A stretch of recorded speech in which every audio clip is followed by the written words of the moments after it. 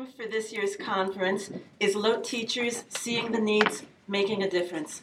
In selecting tonight's keynote speaker, we wanted to illustrate that theme, and we chose Thérèse Sullivan Cacavalli. A native of New York State, which I didn't know until this summer, Terry received her Certificat d'études françaises from the Université de Neuchâtel. She has a dual BA in French and elementary education from SUNY Cortland. She received her MA from Middlebury College and her DEA in linguistics from the Université de Franche-Comté. She began her foreign language teaching career in Holliston, Massachusetts, defecting from New York State, and she began one of the first French immersion programs in the United States. She's now in her 31st year of service in the Holliston, Massachusetts public school system, where she is a high school teacher of French AP and the K-12 World Languages Coordinator. Terry's the immediate past president of NEL, the National Network for Early Language Learning, and is a frequent presenter at state, regional, and national conferences, as well as Neisefeld's Summer Institute, Colloquium, and Annual Conference. It's my pleasure to introduce to you our keynote speaker and our friend, Terry Cacavalli.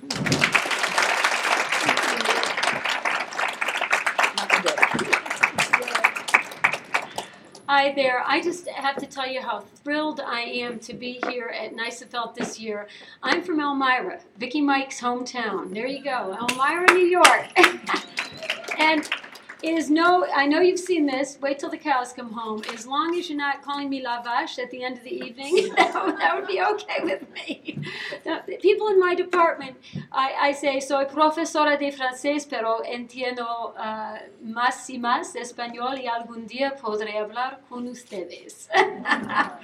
And my friend Patricia Martinez de la Vega Mancia from SUNY Cortland is right there.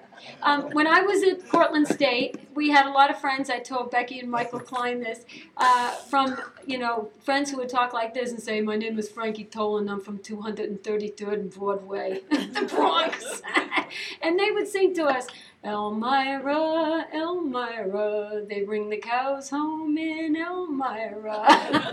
And that was like our song for 4 years with the kids in the Bronx making fun of us. So I just have to say, Vicki, I'm so proud to be in your company. Congratulations once again. One of my famous stories from foreign language before I start was the summer I went to Tours, France. Someone called my home in Elmira, New York, and you got to know Elmira to be in Elmira, right, Vicki? Somebody called my home and said, "Are you from Elmira too?" There you go. Towanda where? Horseheads?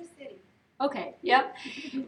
Somebody called my home and said, "Is Terry there?" And my brother said, "No, she's not." And they said, "I want her to babysit." And he said, "She's in France." "Where is she?" "She's in Tours."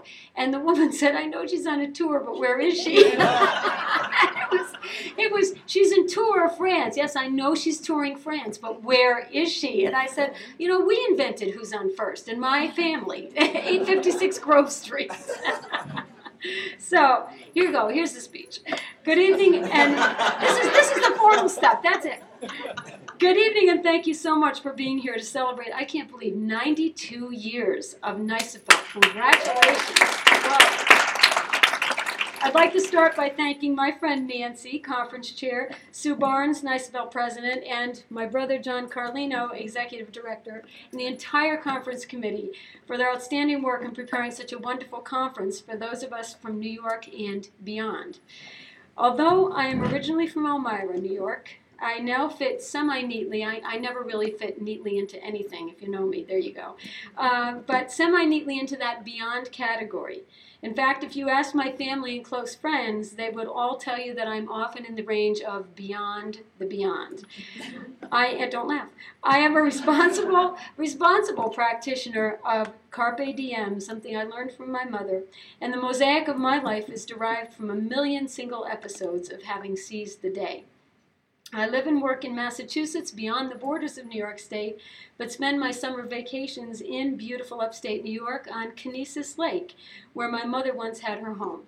My dad currently lives in Rome, New York, and I visit him frequently. As I was returning from New York State just the other day, another moment waiting to be seized presented itself to me. I happened to pass under a span bridge across the New York State Thruway near mile marker 213 heading eastbound. As I looked into my rearview mirror, I saw, this is not my photo, this was on Google, but it's what I saw. To my amazement, a whole herd of cows, can you see the cows? Crossing over, lumbering over the bridge with a yappy little dog leading them on. As I continued to try to focus moving 70 miles eastward per hour, I could not help but notice that I had to look behind me, noting to myself all of the following. A, Dorothy, we are definitely not in Kansas anymore. B, there's going to be some hamburger cookout in the old town tonight. And C, the cows are coming home. Didn't Mom and Dad always warn us about waiting till the cows came home? Risking immediate detection as an escaped inmate from the local asylum, I really did. I called 911. You know, my mother used to call me Snoop the Detective because I always had to know what was going on. I called 911 and reported the incident, prepared to tell the operator that this was not a crank phone call. She answered the phone saying, Herkimer County 911, what is the nature of your emergency? I said, well, there's no present emergency, but I just passed a whole flock of cows walking over a thruway bridge, and if a truck comes by, this highway is going to be hamburger heaven. To my amazement, she started laughing. She laughed out loud and subsequently stated, ma'am, that is a cattle crossing. Across the thruway? Have you ever seen this? Have you ever seen cattle crossing? Is anyone from Herkimer? Okay. Across the thruway? I gasped. Yes, she reported that New York State has come a long way in melding farm life and technology. And then she asked me my name. Okay? So I thought for a split second, and then I said to her, and I'm on tape all this time, I said, after making a complete jackass of myself, am I really required to tell you my name? I guess I have been out of state way too long. At any rate, cows or no cows, I am thrilled to be here and thrilled that you have asked me to talk about what I absolutely love best, making a difference in the lives of young people through exposing them to second languages and cultures. My interest in foreign language began over 50 years ago as I sat one summer's day reading with my mother. She herself had attended elementary school in Arlington, New Jersey, where a certain Miss Frances McGuire had introduced my mother to the French language in first grade in the year 1936. The book she was given by her teacher was called Jacques et Marie, Deux Enfants de Paris, and contained about 20 pages. In it, I found words I had never seen before, words that took on a life of their own, words ominously suspended in space over the familiar English words that I could read there on the page. I asked my mom what they were, and she answered, French. That day, I began to learn to yearn to speak French, to be French, to love French, and to promote French. And that day is still today. Over the course of some 50 summers since that day, I have participated in foreign languages institutes from Tours, France, through Ames, Iowa, and Nell to Santa Barbara, California. I have traveled through all the countries of Western Europe. I have organized summer institutes for members of MAFLA and Nell. I have eaten fondue in a chalet in Neuchâtel, Switzerland.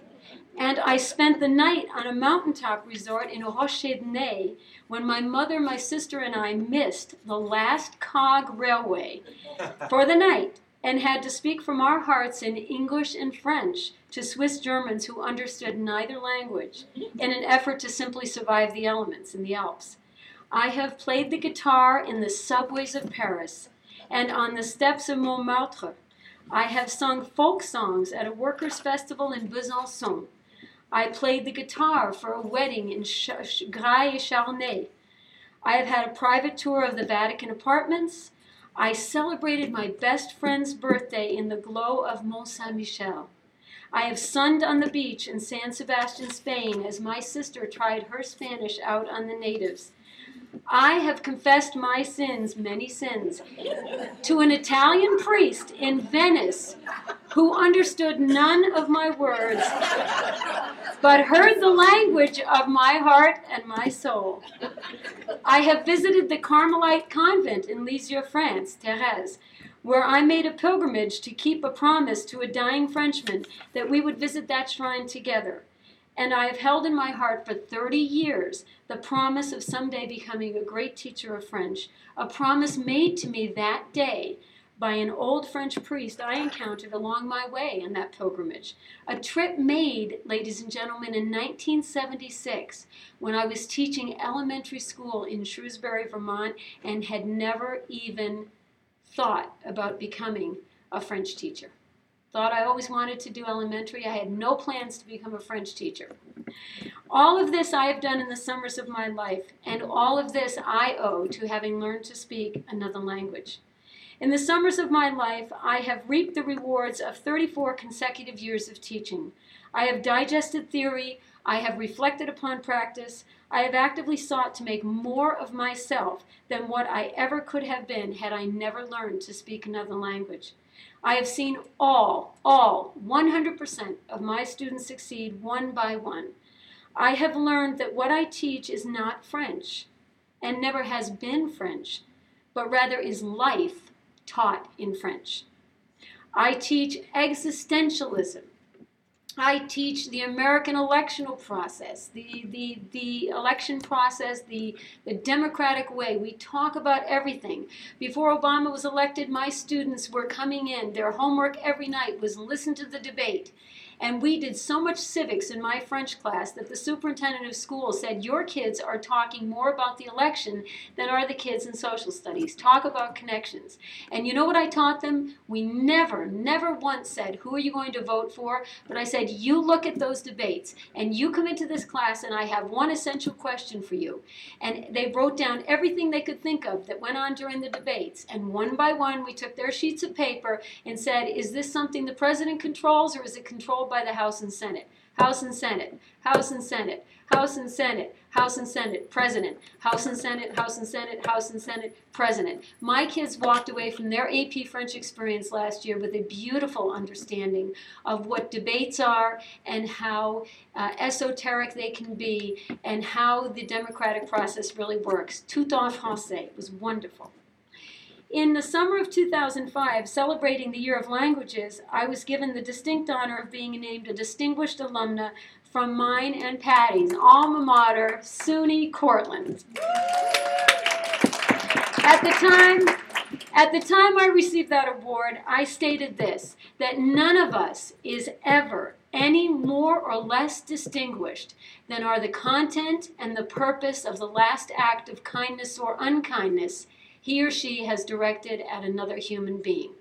How many of us have seen, distinguish this, distinguish that, and then boom, takes one unkind word, one stupid act for someone who thinks they might be distinguished. I don't consider myself distinguished. I have the distinguished honor of being here and doing what I do in my life, helping kids, because it is, as John said, it's a treasure to help kids discover that learning another language is something that is worth doing. Many of us here present reach the status, or may all of us here present reach the status of becoming distinguished in the ways that we interact with one another and in the ways we see and try to make a difference in the lives of our students. Students like Matthias, one of my very first French immersion students who entered the program in the fall of '79. Soon in his school career, it became apparent to all of those working with him that he was learning disabled. He was diagnosed with severe dyslexia. Perhaps it was my own naivete as a 27-year-old teacher. Perhaps it was that I had fallen in love with the 5-year-old man and his wonderful family. But when it came time to decide whether or not he was a good candidate for staying in our immersion program, I voted yes. I knew enough about disabilities to know that they are simply not life-threatening diseases with terminal outcomes. I worked with Matthias over the course of many a summer day and many a winter night, tutoring him, and never for money, and fostering his own self-esteem. His family sent him to live for a summer in France with a family whose child they had welcomed to their home years before. He became the poster child for proving that languages are made to be spoken, and that being able to analyze grammar is only one aspect of language proficiency. Thank you. He struggled to succeed, but in the end he did succeed. His success in learning to speak French served as a springboard to success in other areas. He decided to major in organic chemistry, a dyslexic child. And this young man, about whom so many had said he can't, proved to the entire world that he could. He completed his doctoral degree at the University of Wisconsin-Madison, his postdoctoral research for Pfizer at UC Irvine. He is now a full professor and a distinguished professor of organic chemistry at the University of Vermont. Shimon Mathias. Seeing the needs, making a difference. His need was to be fostered and encouraged in learning to compensate for a severe learning disability. The difference that learning a second language has made in his life is now evidenced in the eyes of his newborn daughter, to whom he and his wife Amy have given the French name of Emmeline, 2 months old. Students like Ainsley, who has a language-based learning disability and took the challenge to learn French with me in grades 7 through 9. Having survived quite well in my total immersion environment, she came to me when she was in 10th grade and told me that she thought she needed to abandon French instruction after all. I questioned her about her reasons for feeling it was time to leave the class after she had met with so much success, and she replied that in my class, when all the instruction was given in French, this was a traditional class, not an immersion classroom. When all instruction was given in the target language, it was hard at first, but then her brain eventually got used to it. In 10th grade, when a different teacher started teaching French in English, she had a much more difficult time anchoring her thinking, as jumping constantly between the two languages was much more difficult for her than was being immersed in one language for the entire period. She told me, my language-disabled brain can do one language or the other, Madame Cacavalli, but I cannot jump back and forth between both. This is an action research subject for the taking, and somebody needs to take it. Learning disabled children do better in total immersion classrooms. In 1995, the well-known Hart and Risley study proposed that there does exist a 30 million word deficit experienced by poor students in our nation by the time they reach the age of 3. Validating Piaget's own predictions of the 1970s, they found that socioeconomic status is a huge indicator of success in this country, and that those children born into poor families actually hear 40 million fewer words spoken to them by the time they reach 4th grade than do their higher socioeconomic counterparts. Seeing the needs, making the difference. Do you realize that we could all help to overcome this enormous deficit in our children's lives if only we work consistently to provide all students with second language instruction and scaffolding of the connections between languages in ways that would improve every child's overall vocabulary? Foreign language teachers have the unique opportunity to do just that when their work is respected and valued by the greater educational community. Did you know that foreign language learning, according to the best and latest research, and I'm talking about Ellen Bialystok, among others, Kenji Hakuta, is not at all a linguistic task, but rather a cognitive task? Learning a second language is not about learning words, but is rather an exercise in problem solving. Learning to label the world around us and our communities in it using a different system of thinking, a different system of communicating. Why is it then that students who learn a second language beginning at an early age really do seem to develop better native language vocabulary than those who do not? Because, as we stated, learning a second language, when that language is used as the vehicle of daily instruction, is a great exercise in problem solving. Once students begin to figure out the target language, these enhanced problem-solving strategies can be transferred to other areas such as vocabulary development. What is figuring out the meaning of a new word if not a problem to be solved? This, of course, begs the question of how we approach the teaching of foreign languages in this country. I was thrilled to see ACTFL finally take a stand on the age-old dispute of whether or not to teach in the target language. If you saw Janine Erickson's message to the profession in August 2009, to me this is a no-brainer. If we use English to teach the target language, aren't we solving the problem for them? What problem is there for them to solve if they're not listening to the target language? ACTFL President Janine Erickson, in her August 2009 message to the profession, states the following: learning a foreign language in English rather than in the language itself has been compared to learning how to swim without water. Bravo, Janine, and bravo, ACTFL, and Tony Tyson, who believes the same thing, for finally taking a stand and coaxing that elephant right off the table. We often look for ways to convince our administrators that the instruction we are offering to students in our foreign language classrooms is building better cognitive ability and creative and flexible thinking skills. These benefits, ladies and gentlemen, can only be derived when we ask our students to use the target language to figure out problems. And this can only happen in classrooms where they are immersed in the target language.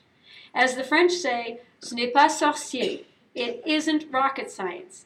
In an article appearing in the New York Times on October 6, just days ago, Benedict Carey reports that psychological researchers are now finding correlations between the experience of seeing or listening to things that just don't make sense and the overall sharpening of the human intellect. Seeing a sign like this on the highway, what's missing? Caution, slippery zone, stop. Wouldn't it be wonderful if someday these same researchers who are pointing to the fact that a surprise element like listening to the poem Jabberwocky, that doesn't make sense, is something that makes gray matter increases in the brain? Wouldn't it be great if these same researchers pointed to elementary foreign language instruction, which sounds just like Jabberwocky when it's done all in the target language, as a means to this end? How great would that be? Foreign language teachers must celebrate the right of all students to learn a second language, not only students on the upper levels of the cognitive ladder. Let's think of our low-performing students. Why is it still that some in our profession, insist on promulgating the assumption that only the best and brightest are candidates for foreign language learning, when it is the underachievers among them who have the most to gain by exposure to a second language, as it is they who have the most room to grow cognitively? If indeed second language learning leads to further cognitive development, then why don't we value cognitive development in all of our students? How many times over the course of the past 10 years have we heard the stories of ESL students who have risen to the top of their graduating class within 3 or 4 short years? And why do we assume that although every non-English speaking child in this country should have enough cognitive ability to learn to speak English, there are English speakers among us who cannot learn to speak a second language? It's nonsensical. It is irrational. It doesn't make sense. In reference to which ESL student has anyone ever heard a school administrator or a special educator state, 2 languages are too many for this child, so we need to stop all English instruction immediately? Have you ever heard anyone say that? And you know why? Because everyone can learn to speak a second language. There are amazing stories out there of developmentally challenged individuals who happen to also be bilingual. I know this for a fact. I cared for one such individual on a flight from California to Boston several years ago. His name is Wilfredo Rivera. He has Down syndrome, and he travels regularly from coast to coast to spend time with each of his sisters, one of whom is a housewife in California, and the other of whom is a professor at MIT in Boston. And he speaks English and Spanish as the circumstances dictate. The key to having all children benefit from second language instruction involves an early startup. Why? First of all, it simply takes a very long time to become functionally fluent in another language. If we make promises of intermediate to advanced levels of proficiency as outcomes of instruction and do not begin this instruction until 7th or 8th grade, we risk losing that battle before we begin. But even more importantly, we must note the connections between early language learning and the development of phonological awareness in one's own language. Learning foreign words at an early age allows children to begin to phonologically segment their own language much faster. Hearing a foreign word such as bibliothèque in the middle of a stream of familiar English words makes a child pay attention to that word. And we've seen this over and over again in our early startup. Paying more attention to what sounds different allows him or her to more quickly develop the ability to segment a sentence or a stream of sounds, phonological sounds, into individual words that have meaning.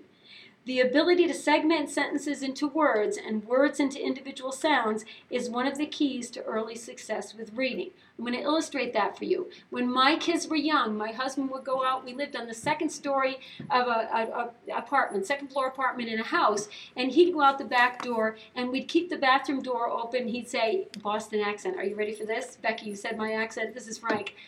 Bye-bye, kids, I'm going to the Burger Band. That's what Frank would say. Going to the Burger Band, got to go to work. And the kids would go, bye, Daddy.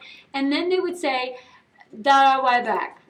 And then they'd say, da-da, be right back. And then they'd say, Daddy will be right back. And then Daddy will be right back. That is phonological segmentation.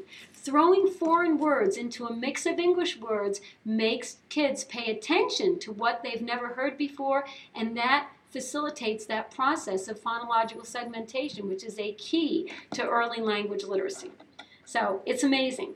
Another example, in our immersion program, a little girl came home 2 years ago and told her mother she hated school, French immersion kindergarten. And her mother said, honey, why do you hate school? She said, because every day we're playing, and I'm playing in the blocks or doing Legos, and the teacher says, venez de la vie. And her mother said, excuse me?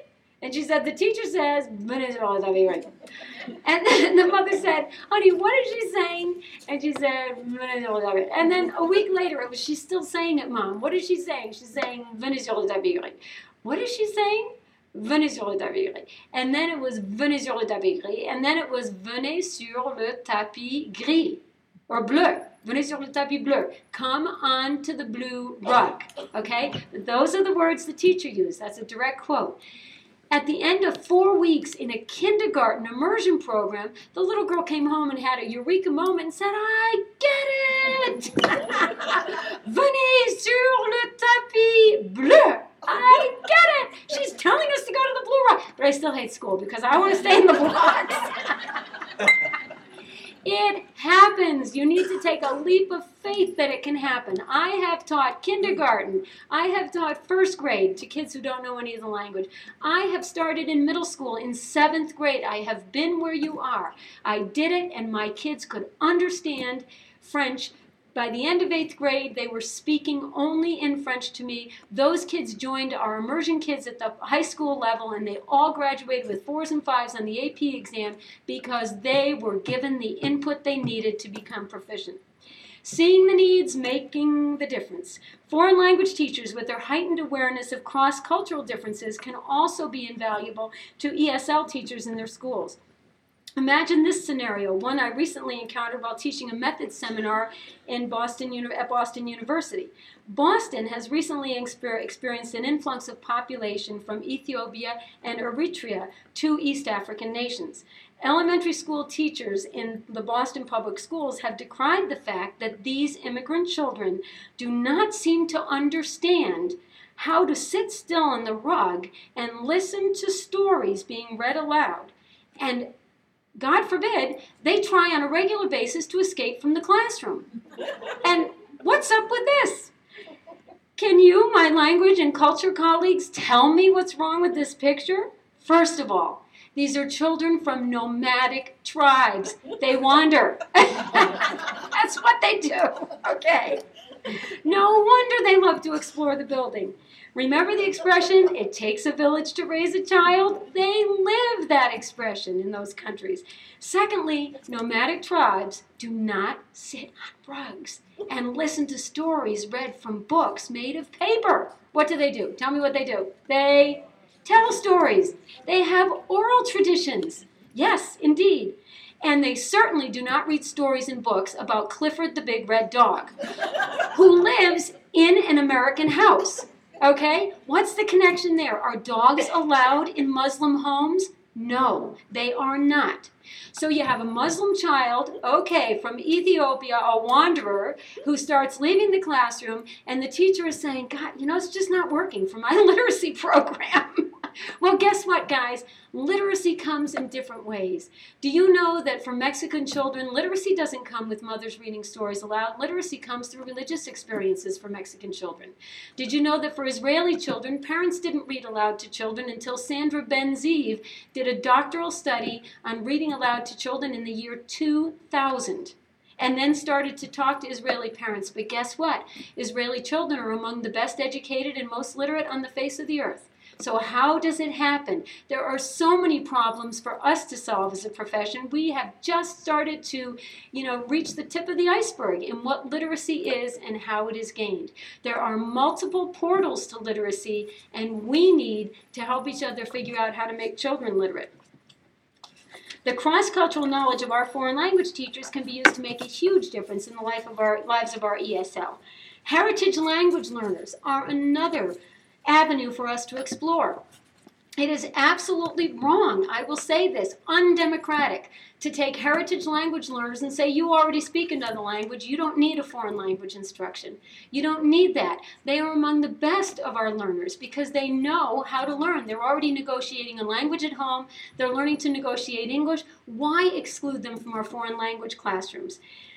Allowing heritage speakers to participate in foreign language instruction as well as instruction geared at English language is fundamental to democratic educational values, fostering maximum growth in our children and allowing each to become, you can say it with me, all he is capable of being. Does that sound familiar? Yes, it's the motto of the State University of New York. This is the motto of the New York State University system. Seeing the needs, making the difference. Did you know that after the devastating winter storms that pummeled France in 1999, the avenues of Versailles were once again planted with trees bought by French students in the United States? That graduates from East Lansing, East Grand Rapids, Michigan have volunteered their time year after year translating for Doctors Without Borders on trips to South America? That juniors and seniors in my own district's French immersion program volunteer their time tutoring once a week some of our youngest French immersion students who have trouble with literacy just to help out. Seeing the needs, making a difference, it's who we are as foreign language teachers. After the tragic circumstances of 9/11 rocked our country, foreign language professionals all over the country stood up to speak in defense of children learning all types of languages. Congratulate yourselves. While teachers of Arabic in California went underground to protect themselves and their families. Teachers of French and Spanish in the Northeast defended the rights of those same teachers in California to be here in this country and to promote the development of a multicultural society. While the ignorant in our midst renamed French fries freedom fries, foreign language teachers continued to make the difference every day in the lives of children who were open to learning about other cultures and the ways that celebrated the differences among us, while condemning random acts of violence based upon cultural misconceptions and a true failure to communicate. Where would I be now without those teachers in my life who once saw a need and decided to make a difference? Because, ladies and gentlemen, I am one of the children in the Hart and Risley study. My parents were divorced, Catholic parents, divorced in 1960 in the state of New York. Google it. There were probably 10. Not kidding. You know? I call the Catholic school nuns les bonnes sœurs qui n'étaient pas si bonnes. The good sisters who were not always as good, excuse me.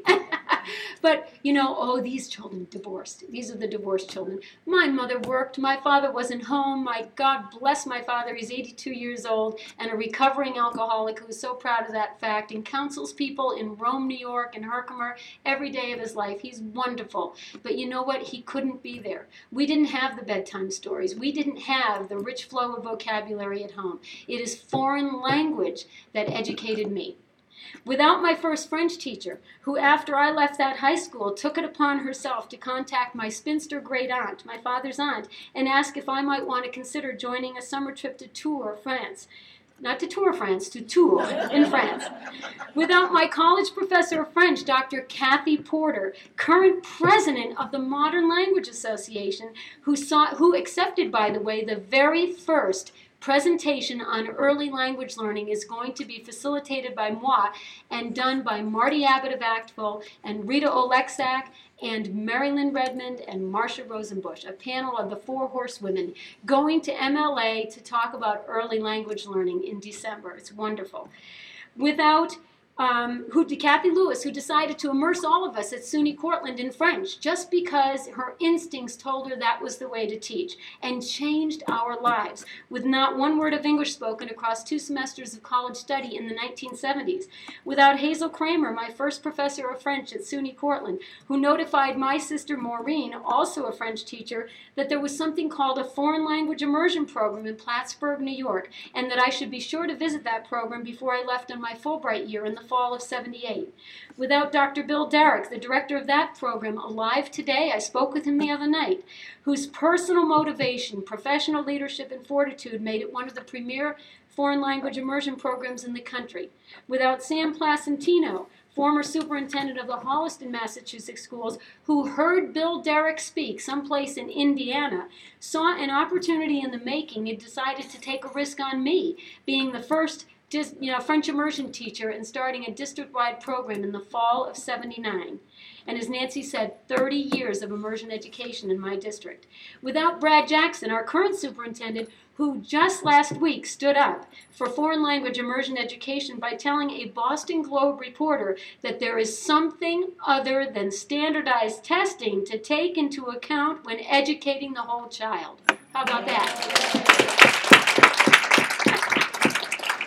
Without my best friend in the world, Nancy Pasigi, whose constant use of the phrase, "Je vais à la bibliothèque," is a reminder of the fact that languages are learned to be spoken. Of course, Nancy uses that at any old time of the day. Without the many talented teachers with whom I have had the pleasure of working each and every day. Without the students I have helped to negotiate their way through life en français. These people have made the difference in my life. In closing, finally, I leave you all with this question. Here it is. What difference will you make? Will you recognize the need for all learners to have in their repertoire a second lens for observing, a second way of thinking, a second skin for becoming something bigger than themselves? Several years ago, I read the college essay of one of my former French immersion students. She stated that in learning a second language, she had attended school for 13 years, K through 12, during which time she had doubled as a person, with double the perspective on the world and double the ability to express her opinions and beliefs about this great world of ours. Will you join in our crusade? Who will be strong and stand with me? Beyond the multiple barricades, is there a world you long to see? Will you respond to the needs of our 21st century learners and make a difference that can only be made through real human interaction? Je vous lance le défi. I challenge all of you to do just this, and thanking you for all you have already given to the children whose lives you have touched in countless ways. Come on, let's make Mom and Dad proud. Let's stop waiting for the proverbial cows to come home. Unless you are from Herkimer, New York, in which case they may be your cows. And let's take the lead in an effort to make a difference for all of our students. Foreign language teachers are, as Tony has told us 1,000 times, at the core of a multicultural curriculum. As I have long stated, you can learn to speak, read, and write a language like a native without truly understanding its associative cultures. But you can never, and this comes from Becky Klein's speech at MAFLA right after 9/11, you can never understand another culture like a native without speaking its language fluently. The 21st century is upon us. The time for better communication is now. And as for this upstate New York country girl, she is simply not going to wait for those cows to come home. Thank you so much.